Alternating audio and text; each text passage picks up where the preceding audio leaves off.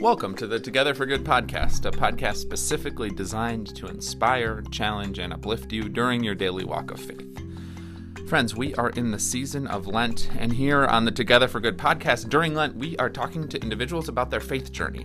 Today, I sit down with Brian Jaster. Remember him? He's been on lots of times before.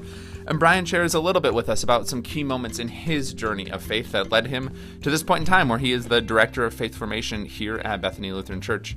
And so in this conversation, as with all of these faith journey conversations, I not only get to talk with Brian and hear about the different steps along the way, but then we get to discuss together some of the major themes that pop up.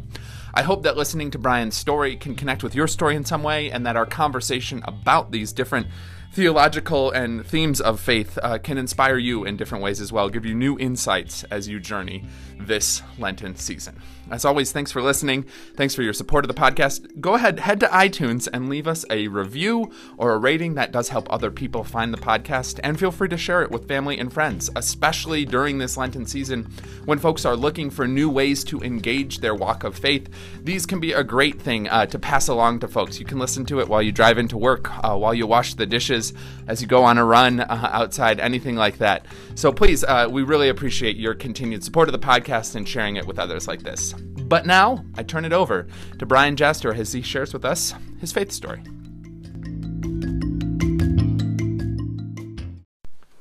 Hey everybody, I'm here with your favorite director of faith formation, Brian Jaster.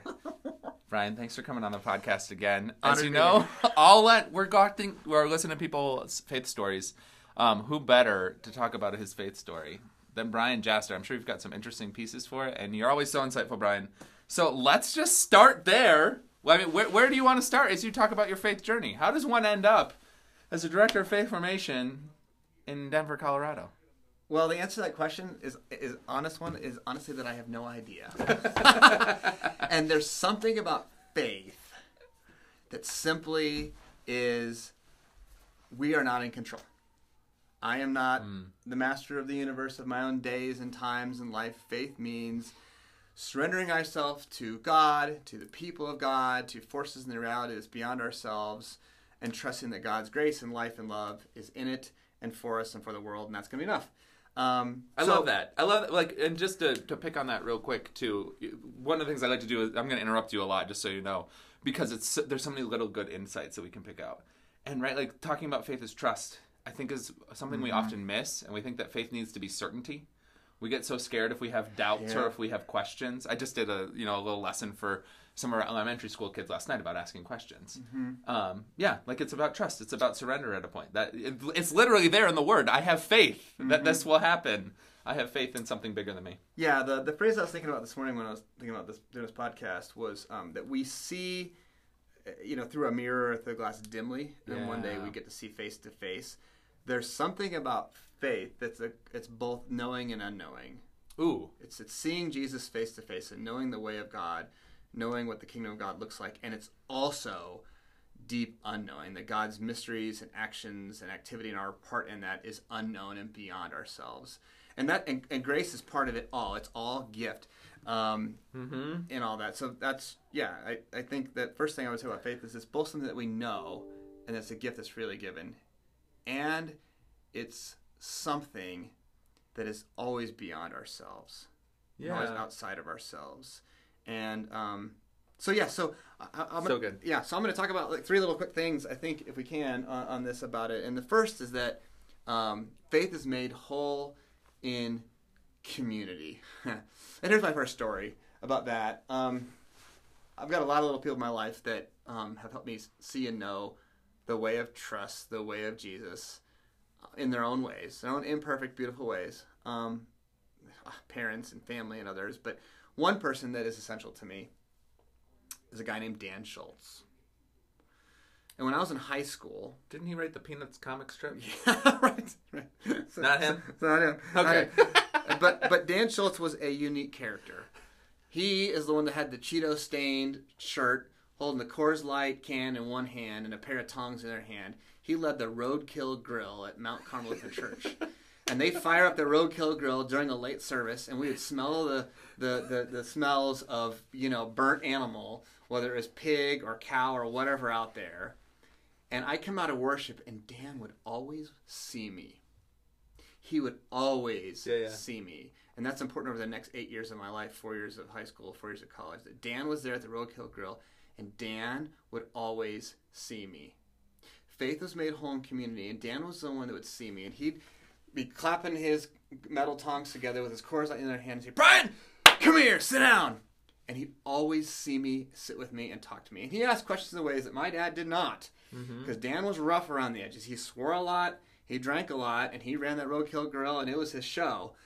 But he always saw me. He'd say, Brian, do you have a girlfriend? Brian, how's your prayer life? Brian, are you going to go to college? Why or why not? Brian, what do you love about whatever, right? And he'd always ask, and he always was persistent. But the thing that Dan showed me in all that, in the rough little human that he was that Jesus was very important. Huh. And that you were very important. And that I was very important. As I said, Dan always saw me, and he taught me, too, that Jesus always saw me. With love and grace and how Jesus would show up. And he may not have been theologically articulate, or he definitely didn't have the words.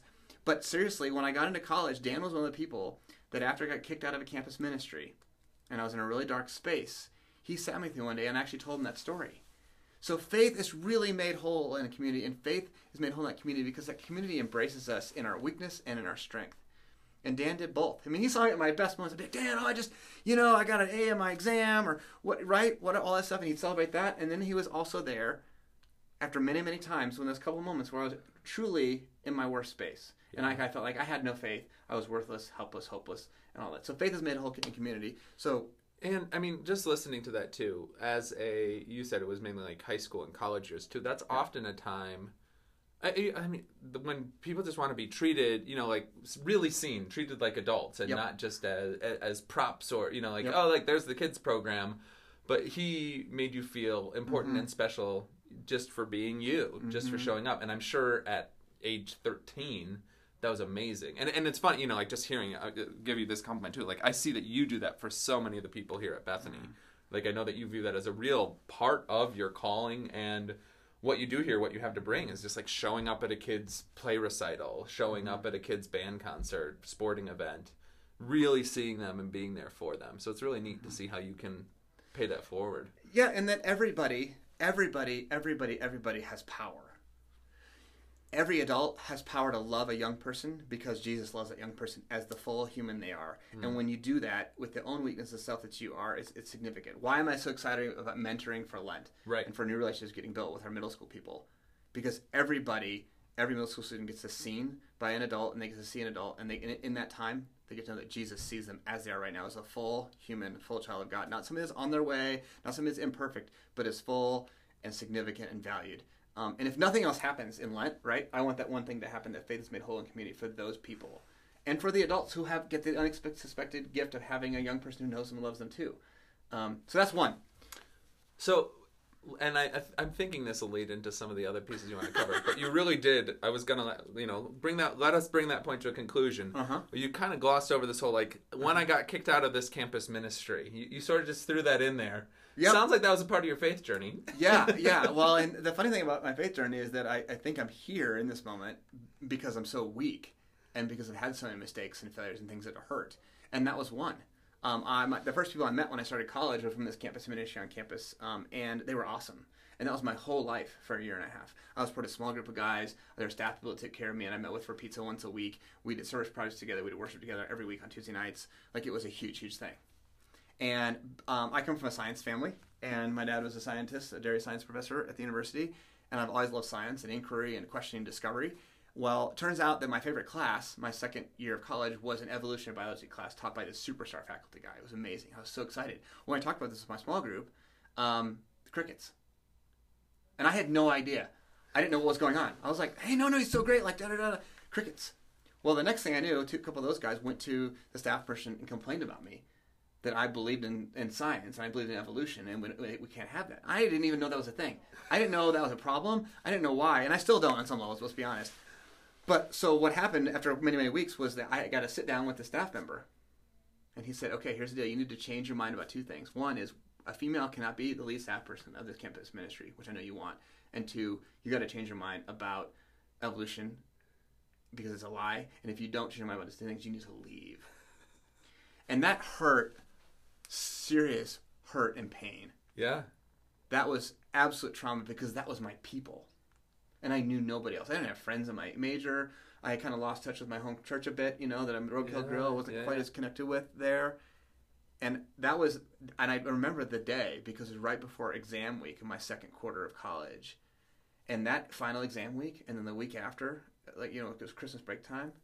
That was the darkest time I'd experienced at that point in my life. It was absolutely for someone who had already had this experience of faith being made whole in community, right? Because you were seeing pieces of that and learning that from Dan Schultz growing up in your church, and then so to go off to college, and your faith was made whole in community at first, and then you got kicked out of the community.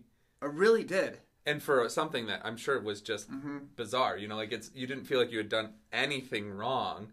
Yeah. And you had, let's be clear for those listening too, is that you can believe in science and still be a person of faith.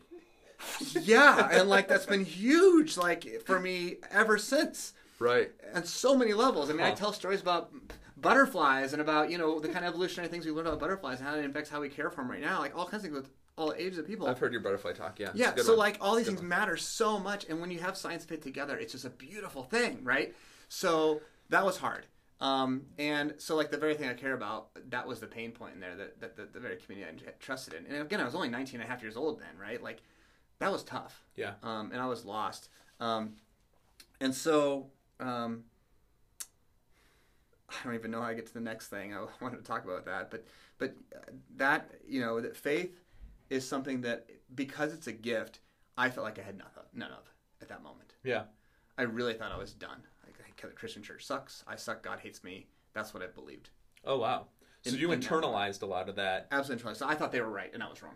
Because those are the people I trusted, and I said they must be right. They're kicking me out because I was the problem. And yet, in the same sense, you couldn't bring yourself to, just turn your back on science altogether. You couldn't bring yourself to do what they were asking. No. But you still internalized it and felt like something was wrong. Yeah. Yeah, there's a lot going on there. Yeah, it was complicated. There was a lot going on there. Yeah, and I still hang on to that story, obviously, and I want to remember it when I'm interacting with people, because I don't want to be the person that shows someone that they're not enough and they don't belong. And that's hard because I know I've done it. I don't know that I did it or not, but I'm very sensitive to that. Well, it's the anti-Dan Schultz. Yeah, and I really believe, and we really believe on some level, that God's grace is always enough. And always what we never deserve, always freely given. And that's the only thing that can create faith. Yeah. The only thing that can create trust in God is because that Jesus has created and has shown us love and love beyond love and grace beyond grace. That. And there's nothing to ever separate us from it. And so I hate to be the stumbling block that gets in the way of that. And I know I do it. Sure. But that would be one of the things I just wanted to say is that, my journey of faith is that God's grace is fully and freely given over and over again. And that's been enough to help me find some kind of trust in God. And I've always been amazed by how that's happened. I've had moments in the pandemic where I have found no tools and no sense of what future and leadership can look like. And that God's grace has created a kind of faith that allows me to find something.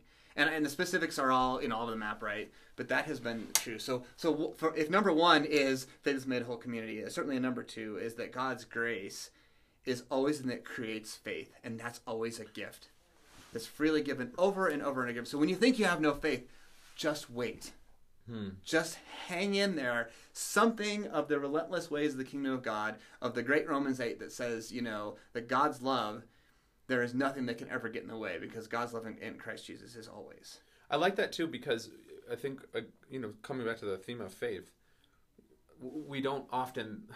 there's often this sense of it's something that we have to achieve, right? Like that you have to be smart enough, be good enough in order to be a person of faith. And what I really hear you saying is no, it starts with God's grace, it ends with God's grace.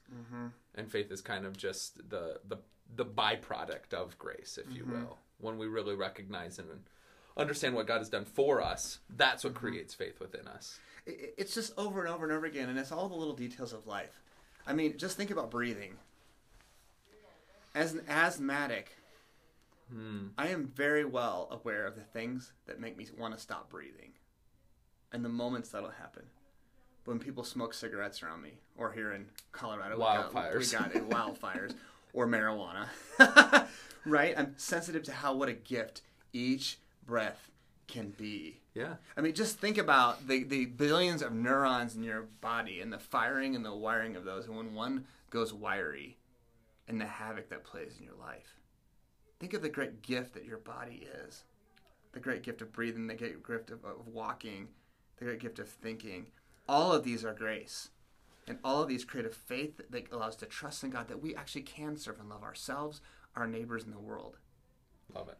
And that is such a big deal.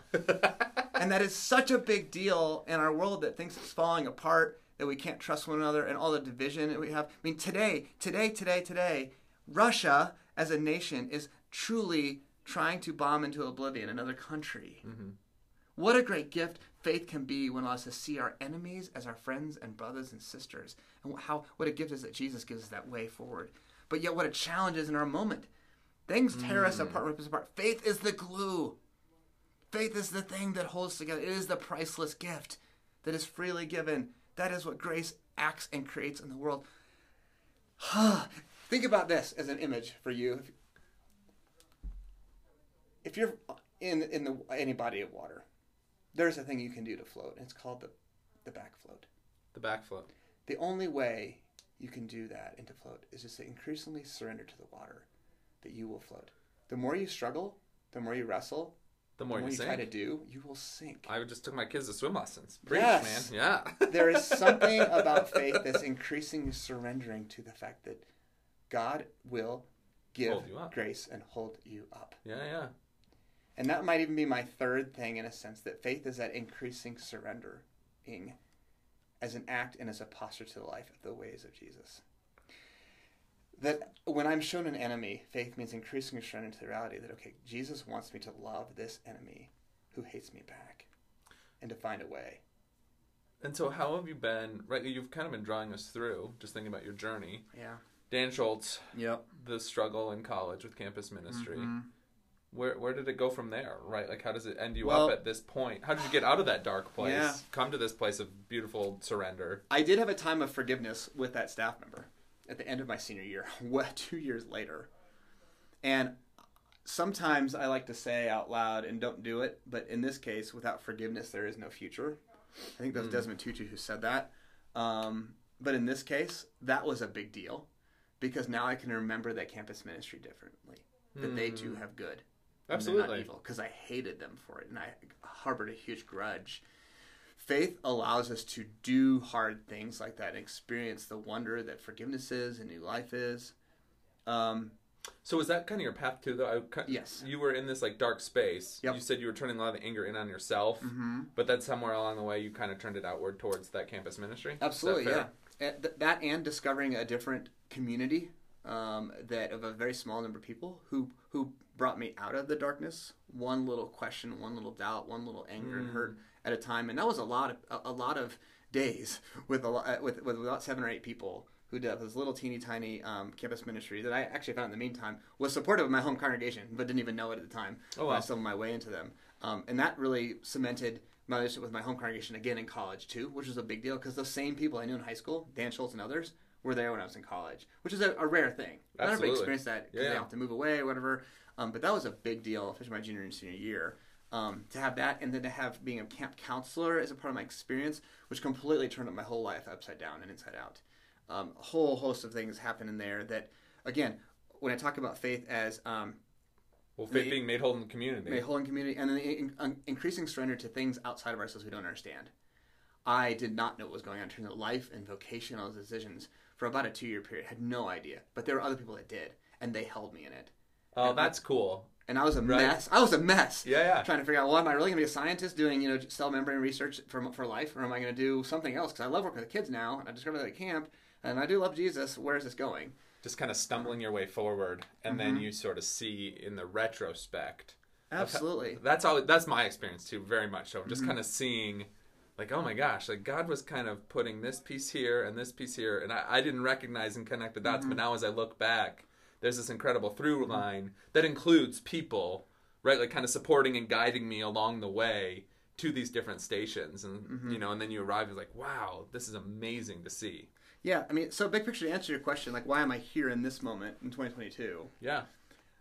guess, and I haven't really necessarily said it clearly and shortly before, but the truth is I'm here and I serve this community because I get to discover those three things happening, that faith is made whole in community, and I get to create spaces where that happens. That faith is an act of increasing surrender and considering others as better than ourselves. That's our continual work of humility together. And that grace is at the cornerstone, that God's love that's freely given creates faith and a space for everybody to discover and to journal it together. And that doubts and wonder and the mystery that we are not in charge and don't know where things are going is always part of it. And that because I've lived that journey, I guess I can lead that journey and be part of it. And that when I do that, I can't help but say, this is what the way of Jesus looks like. I mean, the disciples of Jesus were held by a Jesus who had a vision of a beautiful, loving world built on compassion and trust in God and one another that they did not understand. Mm-hmm. And he brought them on that journey and was willing to die for that journey and rise from the dead for that journey and that way of life, for all of creation, for the whole thing, for every language and creed and tribe and color and everything in it. And that I get to be a little teeny part in that is pretty stinking cool. Yeah, and I mean, and it just ties all your points together too, of like, it also is so amazing that it's kind of beyond actual intellectual ability to grasp, right? Like there's a mystery and there's an unknowing. Absolutely. That's a part of all that you just said. That's like, wow, this is a big cosmic plan that somehow I'm a part of in a small way. Overwhelming. Last night, we did prayer stations with middle schoolers. Yeah. I kind of had an idea how it would go, but as we talked about the evening, and I just asked them, what stations wowed you? What did you discover? Listening to the 8th grade boys talk about how excited and deeply moved they were blew my mind. Listening to the girls talk about journaling, but yet 2 of them said, we could have just sat there for 10 hours and just wrote and wrote and wrote to God. Isn't that cool? I'm like, yes. Yeah, that's cool. So like we planned this stuff, right? And I kind of had an idea, but yet all of that stuff I had no idea about. So I guess that what I want to say is that faith is a wonder and a priceless gift. That is this vibrant, active, beautiful, created thing of trusting that God has for us and us for God and us for each other. And that is simply enough and then yet more than enough. Love it, Brian. So good. Thank you so much for sharing this with us, but also just sharing all of your wisdom and passion with the people here at Bethany and elsewhere too. I know you do ministry in all sorts of different places, and it is a gift to know you, a gift to get to work with you, and to share all this journey of faith together. Appreciate it, Brian. Back at you. What a gift. And you, dear listeners, you too, may you experience the priceless gift that God's gift of faith and love is for you today. Stay in peace, everyone.